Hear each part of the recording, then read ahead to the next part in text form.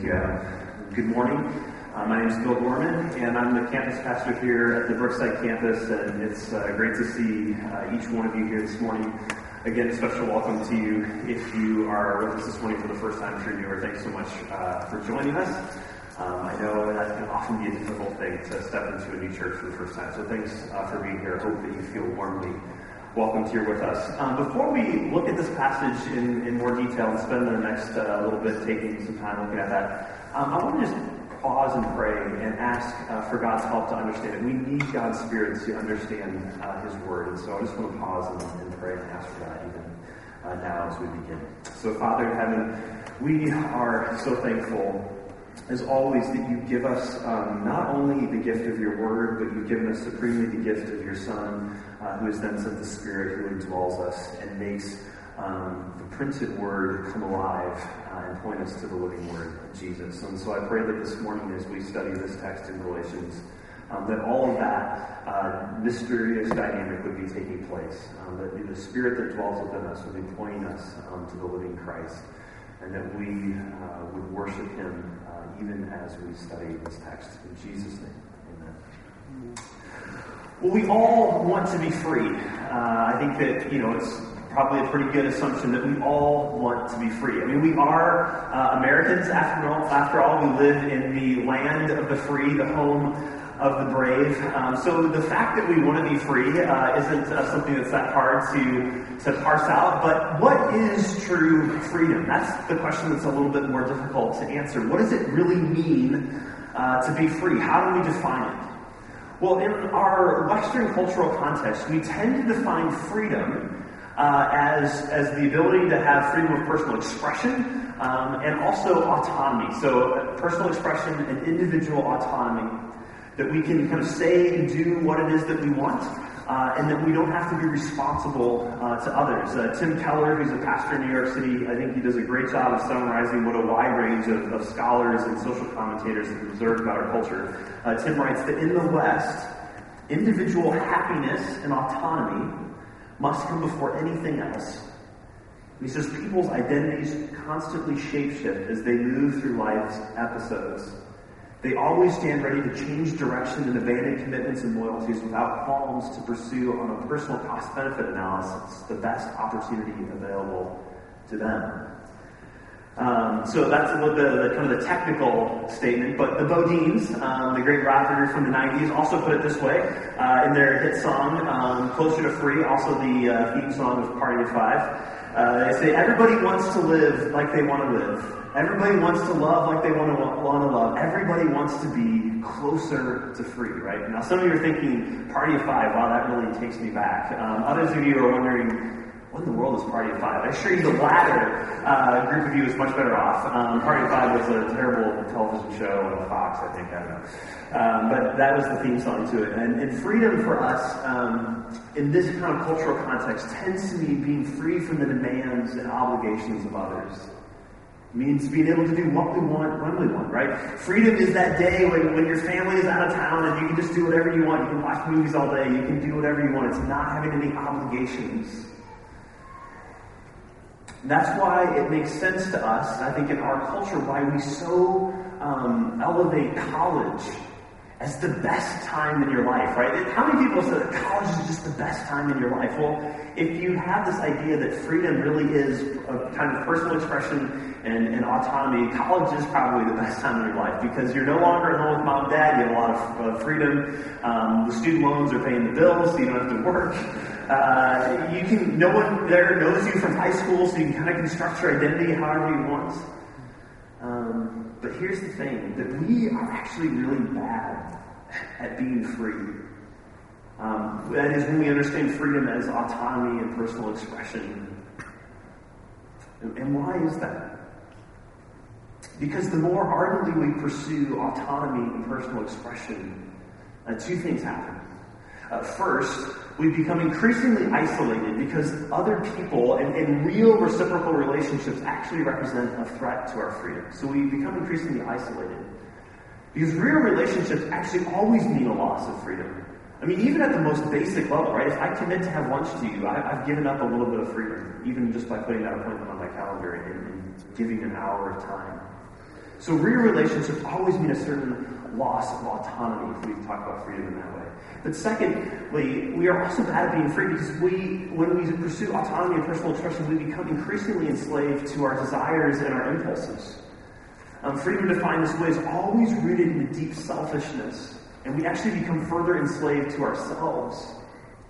And here's what I don't want us to miss this morning, and that is that selfish people will never be free. The selfish will never be free. So the question for us is, how does the Bible define freedom? And one thing that we quickly discover as we look through the testimony of the Scriptures is that in the Bible, freedom is never about merely being autonomous. I love how John Stott, who was a pastor and a theologian in London, put it. He preached for many years in London. He says, true freedom is not freedom from all responsibility to God and others in order to live for myself, but the exact opposite. And listen carefully to what he says here. He says, true freedom is freedom from myself and from the cramping tyranny of my own self-centeredness in order to live in love for God and for others. Only in such self-giving love is an authentically free and human existence to be found.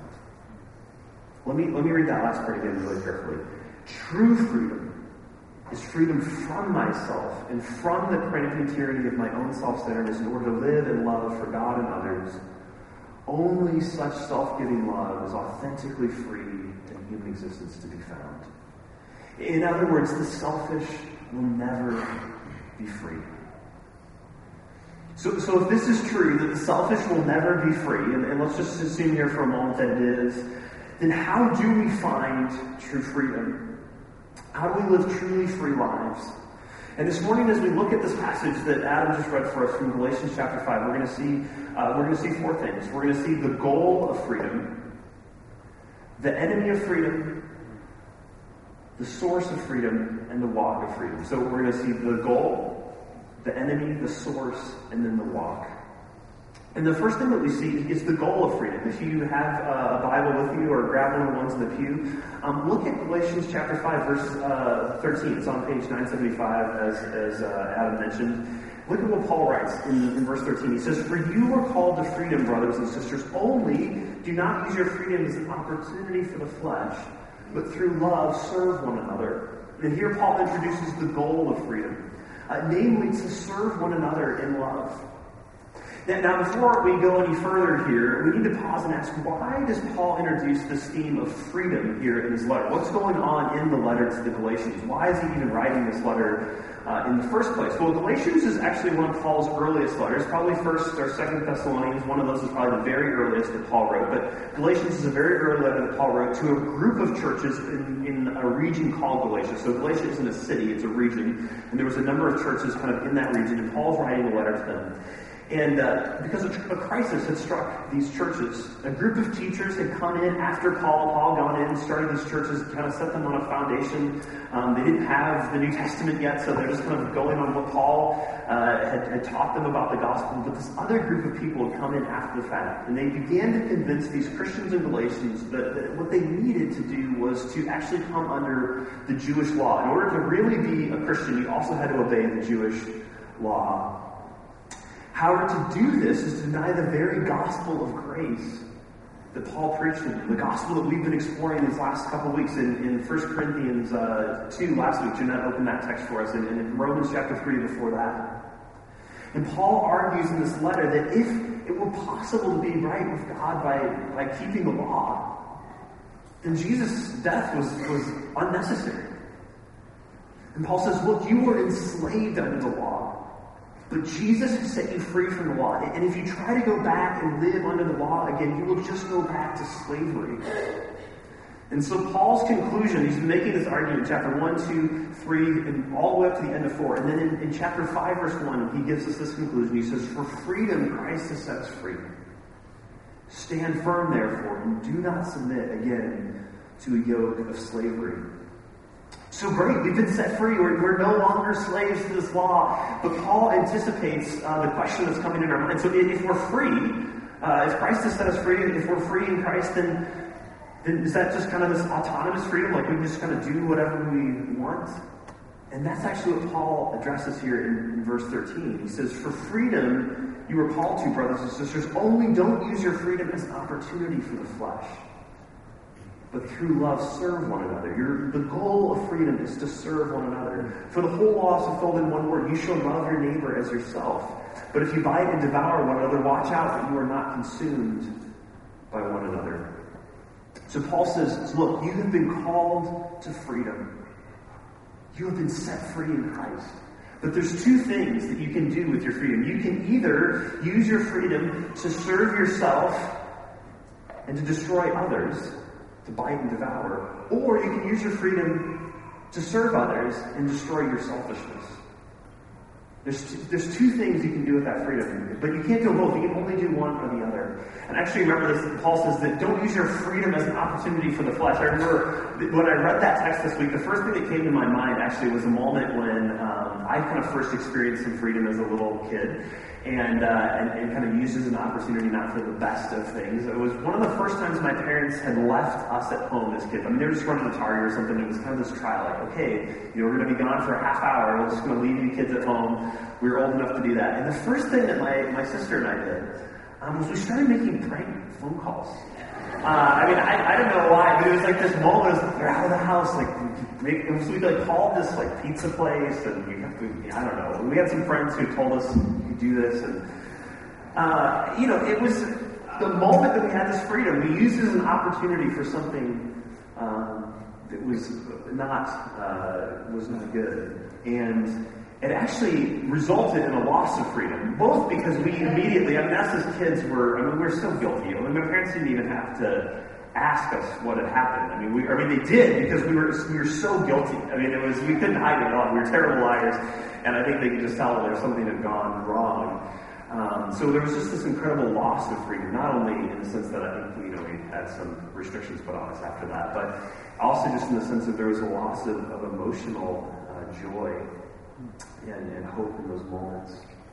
And I still kind of cringe thinking back on that today. We resulted in a loss of freedom. And in verses 16 and 18, as we kind of continue down the passage, Paul introduces the enemy of freedom and also the source of freedom that preserves that for us. And he says, you have to have something that's going to preserve this freedom for you, because the selfish will never be free. And our tendency is always to use our freedom for ourselves.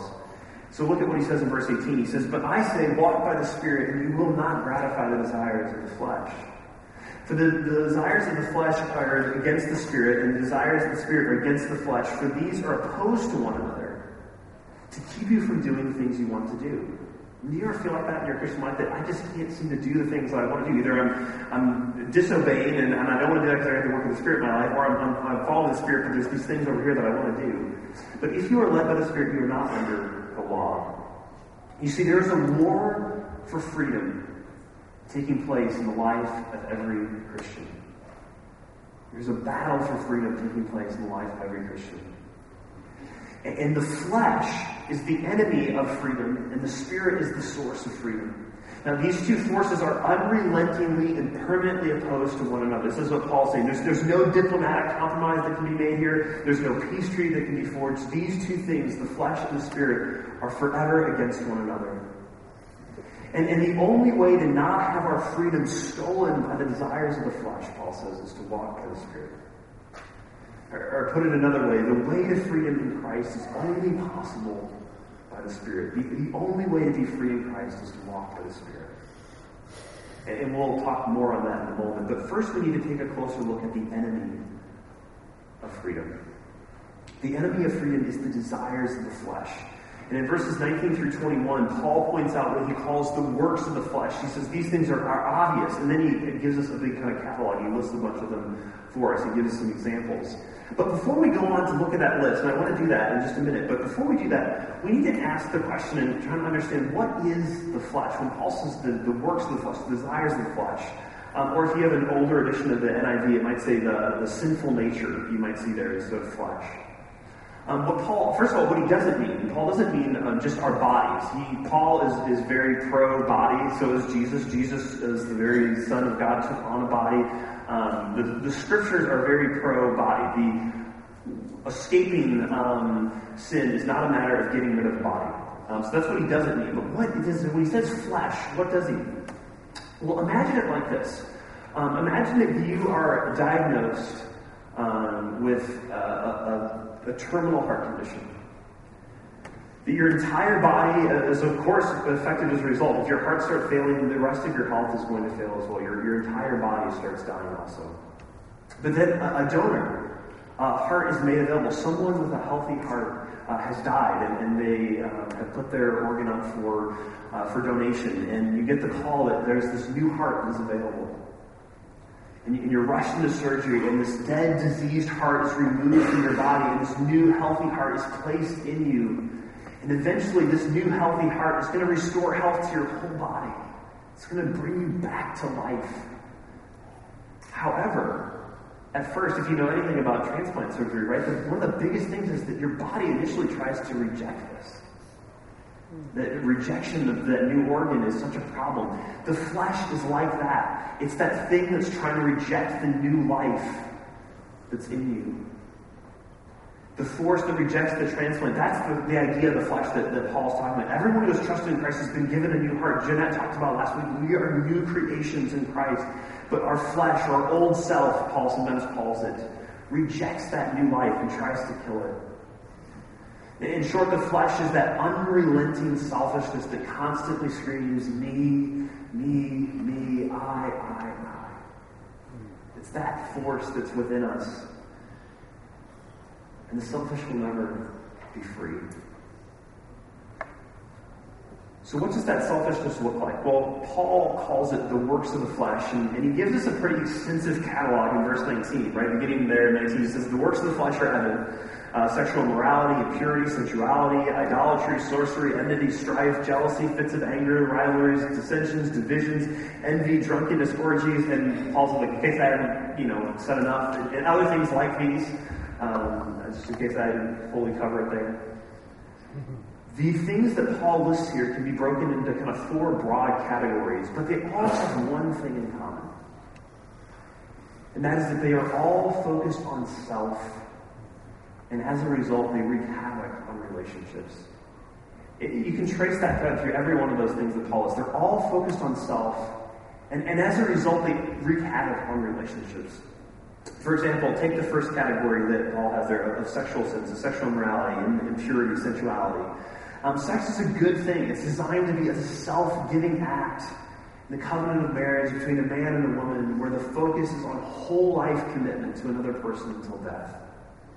But sexual immorality, it's the Greek word porneia, it's the broadest term for, covers pornography, sex outside of marriage, adultery.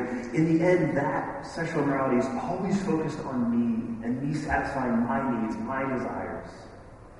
So it takes this good thing that's supposed to be others focused and it turns it in on itself. And the same is true here with this category of religious sins that Paul mentions, this idolatry and sorcery. You see, in the first century context, idolatry and sorcery had everything to do with manipulating the gods, to get them to do with what you wanted them to do, right? So you would feed the god, you'd make a little food offering to the god, or you performed kind of a ceremony, and all this was to get the gods on your side as you went into battle, or as you had this big meeting, or whatever. You were doing these things to get the gods or God onto your side. Now, today, we probably aren't feeding food to statues or performing magical ceremonies, but we still try to do this, right? We still try to manipulate God to get him to do what we want, don't we? I mean, maybe it's implicit or explicit, but don't we sometimes say to God, either implicitly or explicitly, that, God, because I'm doing what you've told me to do, then you need to bless me and give me a good and comfortable life? I mean, sometimes you hear it reversed when things start getting rough. You say, well, God, I've obeyed you. I've done what you wanted me to do, and now I'm suffering. Were you really obeying to get God, or were you obeying just to get the stuff that God can give? You see, we still try. It's a little more subtle. It's not quite sorcery and idolatry in that sense, but we still try to manipulate. Next, Paul lists a whole host of social sins, which, again, they all have their root in this selfishness, this self-centeredness. Enmity and strife are the result of me demanding my way and refusing to let go of my rights. Jealousy and envy are this intense negative feeling over someone else's success and achievement. One of the quickest way to know you're being kind of controlled by the flesh is if you can't be happy when other people succeed. Especially if they're achieving things you're also working toward. We tend not to be envious or jealous of people in different fields or different stages of life, right? I mean, so just take me, for example, as a pastor, I'm not usually struggling with envy for someone whose law practice is going really great. And that's great, awesome. So that the pastor down the street whose church is growing a little faster or has the cooler program or, probably no one has a cooler building than us, but that's where it's the people in your field, in your life stage, the people who are actually closest to you, who are working for the same things that you tend to be most jealous, most envious toward. Again, Paul continues, fits of anger, rivalries, dissensions, divisions. Again, all of these happen when I'm demanding my rights or when my toes get stepped on, when my opinions have been challenged or questioned. Again, I see that attitude in myself when sometimes, how many of you have been in this situation where you're in a meeting and you're making a point and it turns out it's not that great of a point. But because it was your point and now someone's going to disagree with it, now you're fighting for it, you see that it's not even that great of a point, but you're just clinging to it. I hate when I see myself all the time. When I was presenting my outline to our staff on Monday for this very message, I felt this kind of welling up within me, and I'm like, this is a text about this, and I'm experiencing it. Right here, I'm fighting for my point. I don't even know if it's a good point anymore. Finally, Paul lists what is something called drinking sins, use of drunkenness, orgies. And I think really this category could cover all sorts of sins that undermine self-control and fuel kind of an impulsiveness and escapism. All of these things, the works of the flesh, whether it's sexual, religious, social, escapist, they erode and destroy freedom. And the selfish will never be free. These things make us slaves to ourselves, our desires, our impulses, and they make it ever more difficult for us to think about, much less actually serve or care for others. I mean, the deeper you go into this, the more and more you're turned on yourself. It becomes even increasingly difficult just even to think about other people, much less be able to love them and sacrificially care for them. But you see, not only do these things result in a loss of freedom for us when we're practicing them, they actually erode the freedom of others around us. They actually begin to erode the freedom of the other people in the relationship with us, and they impinge on the freedom and the flourishing of others. I mean, anyone who has battled addiction of any kind or has loved someone who battles addiction, you see this, right? And it doesn't just wreck your own life and just destroy your own freedom, but actually destroys the freedom, especially of those closest to you. So our pursuing the works of the flesh not only result in loss of freedom for us, but for those around us as well. Secondly, though, they also not only erode our freedom, but they also exclude us from God's kingdom. Did you notice what Paul says at the end of verse 21? He says, I warn you, as I warned you before, that those who do such things will not inherit the kingdom of God. You see, the kingdom, this place where God gets done what he wants done, is characterized by utter selflessness. Because the king is an innocent man who died on a cross for guilty men and women. I mean, the characteristic of the kingdom is fundamentally selflessness, others-focused. And therefore, those who are dominated by self, they don't fit in the kingdom. They don't like the kingdom. And the king will not allow his kingdom to be spoiled by the terminally selfish. So how then do we defeat this enemy of freedom? How do we escape our terminal selfishness? Well, answering these questions brings us back to consider the source of freedom. And Paul says up in verse 16, he says, if you walk by the Spirit, you will not gratify the desires of the flesh. And that language of walk is really key, because in the Old Testament especially, this language of walking is used to describe the whole of your life, how you live your life, the kind of guiding principle of your life. And as we've been reading through the Old Testament, reading through the Bible this year in Open Here, which is kind of our habit of reading the Bible daily, this program that we're doing to help us establish that habit. All the way back on January 13th, we read Genesis 17. Where God comes to Abraham. Abraham is the founding kind of father of the Jewish nation. He says to Abraham, walk before me and be whole. Walk before me and be blameless. And then later in May, on May 18th, we read Psalm 1. Psalm 1 starts off by describing the life of those who are blessed, those who experience life as God designed it. And it says that they are the ones who do not walk in the counsel of the wicked. And then later, July 25th, we read Ezekiel 36, where God promised that one day He would actually put His Spirit in His people. And it would really enable them to walk before Him as He had designed. You see, the Spirit is the one who preserves the freedom that Christ has set us free for. Paul writes in another one of his letters, this one to the church at Corinth, 2 Corinthians, the book we were in last week. He says, now the Lord is the Spirit, and where the Spirit of the Lord is, there is freedom. It's 2 Corinthians 3:17, where the Spirit of the Lord is, there is freedom. You see, the Spirit empowers us to love others, to give thus the life of true freedom by keeping us from gratifying the desires of the flesh. We saw that the works of the flesh are all focused on me, and they undermine relationship. But the Spirit is focused on others and builds up relationship. So the flesh is always focused on me, and it always ends up undermining, destroying relationships. But the Spirit is always others focused, and it builds up relationships. So notice what Paul says in verses 22 through 24. He says, but the fruit of the Spirit is love, joy, peace, patience, kindness, goodness, gentleness, faithfulness, self-control. Against these there is no law, and those who belong to Christ Jesus have crucified the flesh with its passions and desires.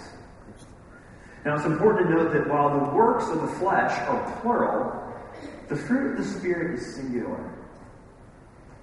So there's the works of the flesh, but there's just the one fruit of the Spirit. And I don't know if you heard this week, but the Pink Star diamond was sold this week for $83 million. It's this incredible diamond. And the fruit, if you think about the fruit of the Spirit as like a diamond, like that, because the fruit, it's one singular thing, but it has all these different facets. And each one, as the light hits it, illumines the other facets. They all come together. You can't have one without the other. And you see this because when you think about the works of the flesh, you don't have to be drunk to be jealous, right? I mean, you can be jealous without being drunk.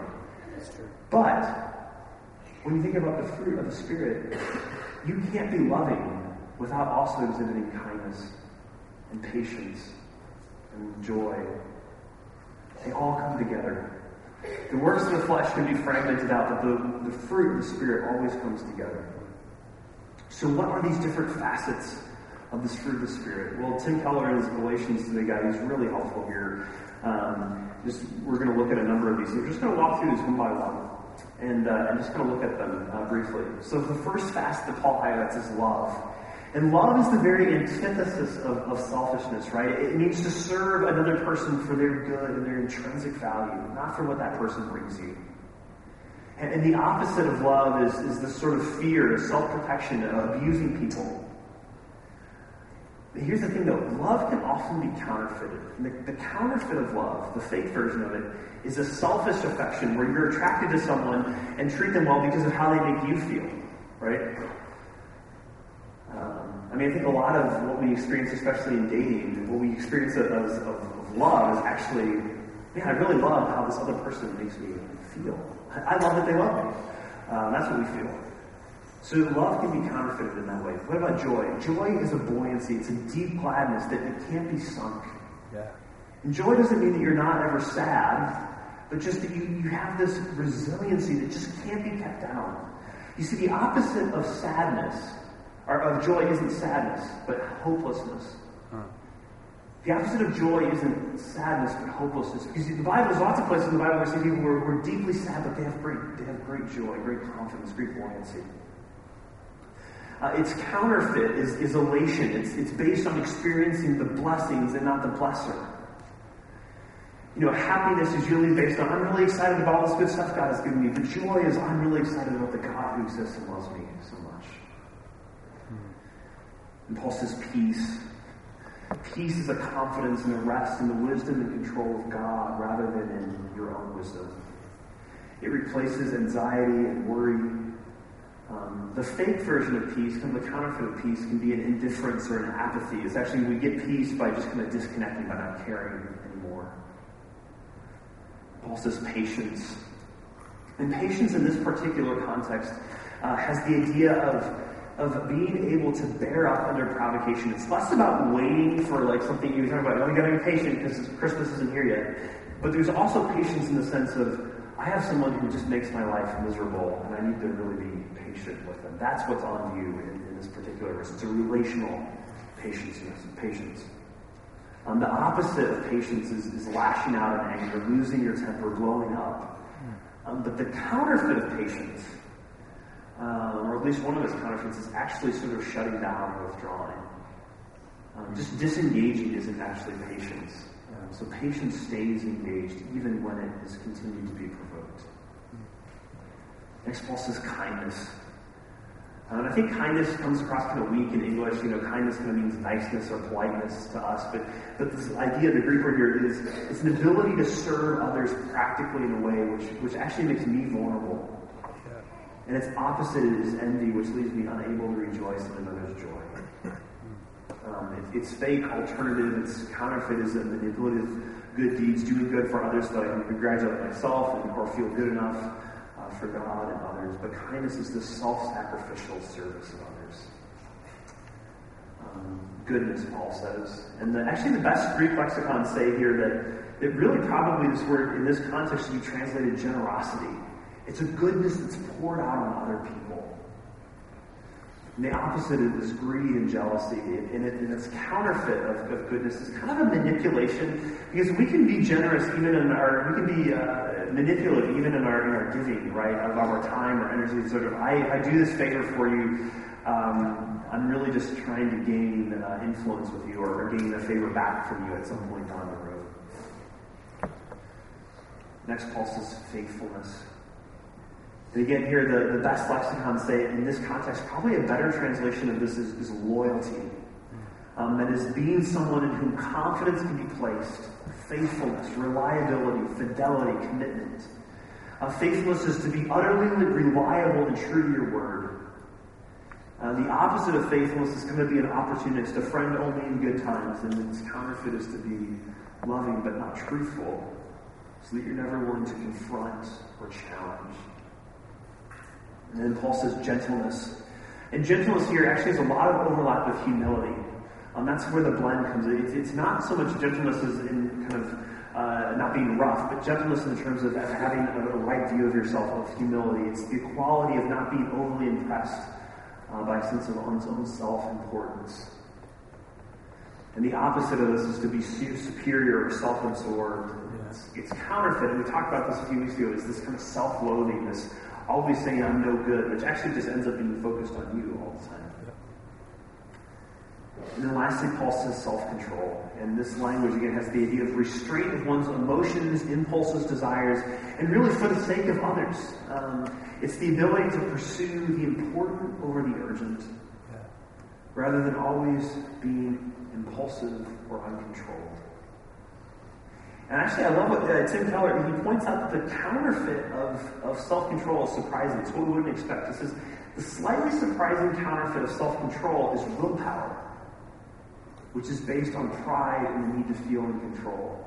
Simple, kind of gritting your teeth willpower isn't the same as a spirit-empowered self-control.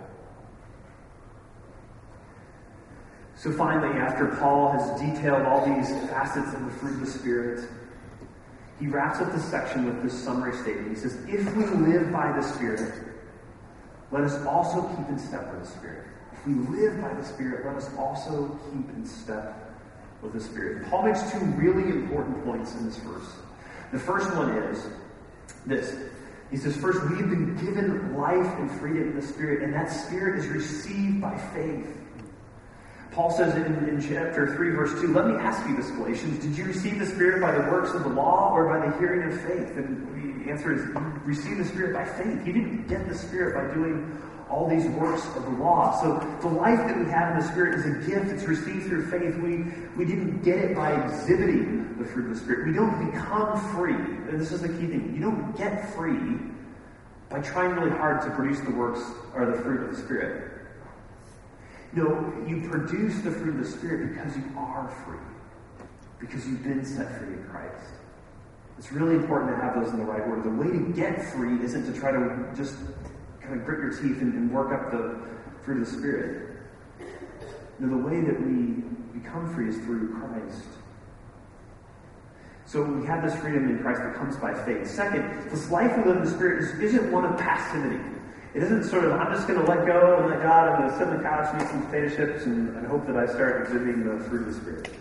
No, Paul says if you live by the Spirit, then keep in step with the Spirit. That we have a part to play in this life of faith that God has called us to.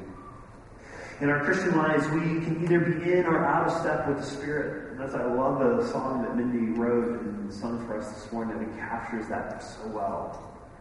So how do we keep in step with the Spirit? And one of the frustrating things about this text is Paul actually doesn't give us a list of how-tos in this passage about this is how you keep in step with the Spirit.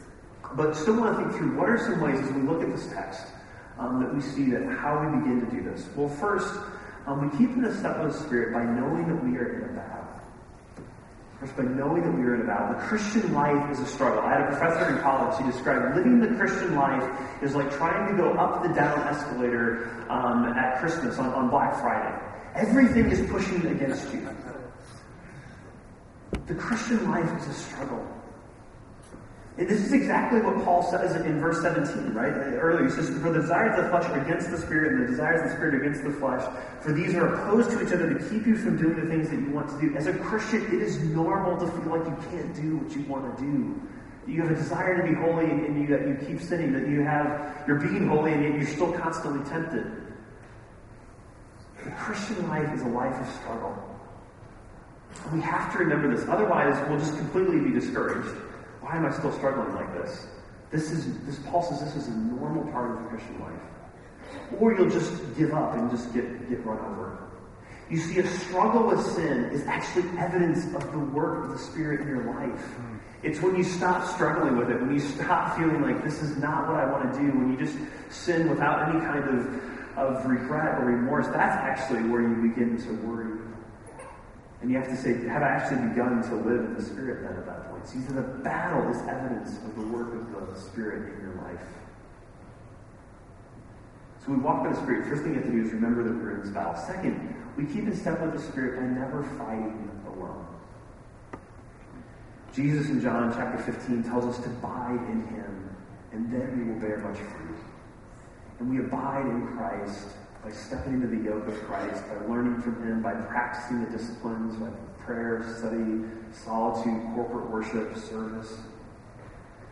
And this passage in Galatians, I love this. It's so clear that there's a concurrence. There's two parties at work when we walk by the Spirit. There's the Spirit, and then there's also us. And just notice this pattern in the text. Earlier in the book, in Galatians chapter 2:20, Paul says that we have been crucified with Christ, that God has crucified us along with Christ. And then in 5:24 he says, then we crucify the flesh. So God's at work, we're at work. And we walk by the Spirit, but the Spirit also leads us. The Spirit gives us life, but we keep in step with the Spirit. There's this concurrence, that there's these two parties working together. And as I say that, I just want to clarify, when God declares us righteous, that's a unilateral thing that He's doing. But as we grow in holiness, there's two people at work. As we grow in what it means to follow Christ, there's two parties at work, us and the Spirit. And we can't keep in step with the Spirit apart from the Spirit, but the Spirit doesn't force us to keep in step with Him. We must learn to follow His lead. And this is where the community, where all of you actually comes in to be so important, because we learn to keep in step with the Spirit oftentimes as we walk with those who've done this longer than we have, who are more mature in Christ than we are. That's when we get to see what does this really look like to walk by the Spirit when you're a mom of a 2-year-old. How do you really walk by the Spirit when you're leading a company? Well, that's why we have this community of faith, of those who are older than us, who are more mature in Christ, who can help us understand what that looks like. Finally, we keep in step with the Spirit by remembering the one who has won the battle. Remember, it is Christ who has set you free. And true freedom is only found when we embrace the one who is utterly selfless, who loved us to the point of death, even death on the cross, who exhibited joy and peace even in the face of anguish and torture, who was patient and kind even to those who pounded the nails into his wrists, who generously poured out his life for those who took his, who was faithful and loyal even to those who betrayed him, who was humble and gentle and yet commands all the power and authority in the universe, who was self-controlled, refusing to save himself that he might rescue us and free us from our terminal selfishness by the power of the Spirit. It is that Jesus who we celebrate in communion. And as we participate in communion each week here at the Brookside campus, one of the things that we do, one of the things that we say as we come to the communion table, is that we say to everyone around us and to ourselves that we are hopelessly selfish. I recognize that I have this terminal selfishness and that I can never be free, but I desire to have this character of Christ formed within me. And that because of what this meal symbolizes, Christ's death and resurrection and forgiveness of sins, I have been set free. I've been given the gift of the Spirit, and I can live this life.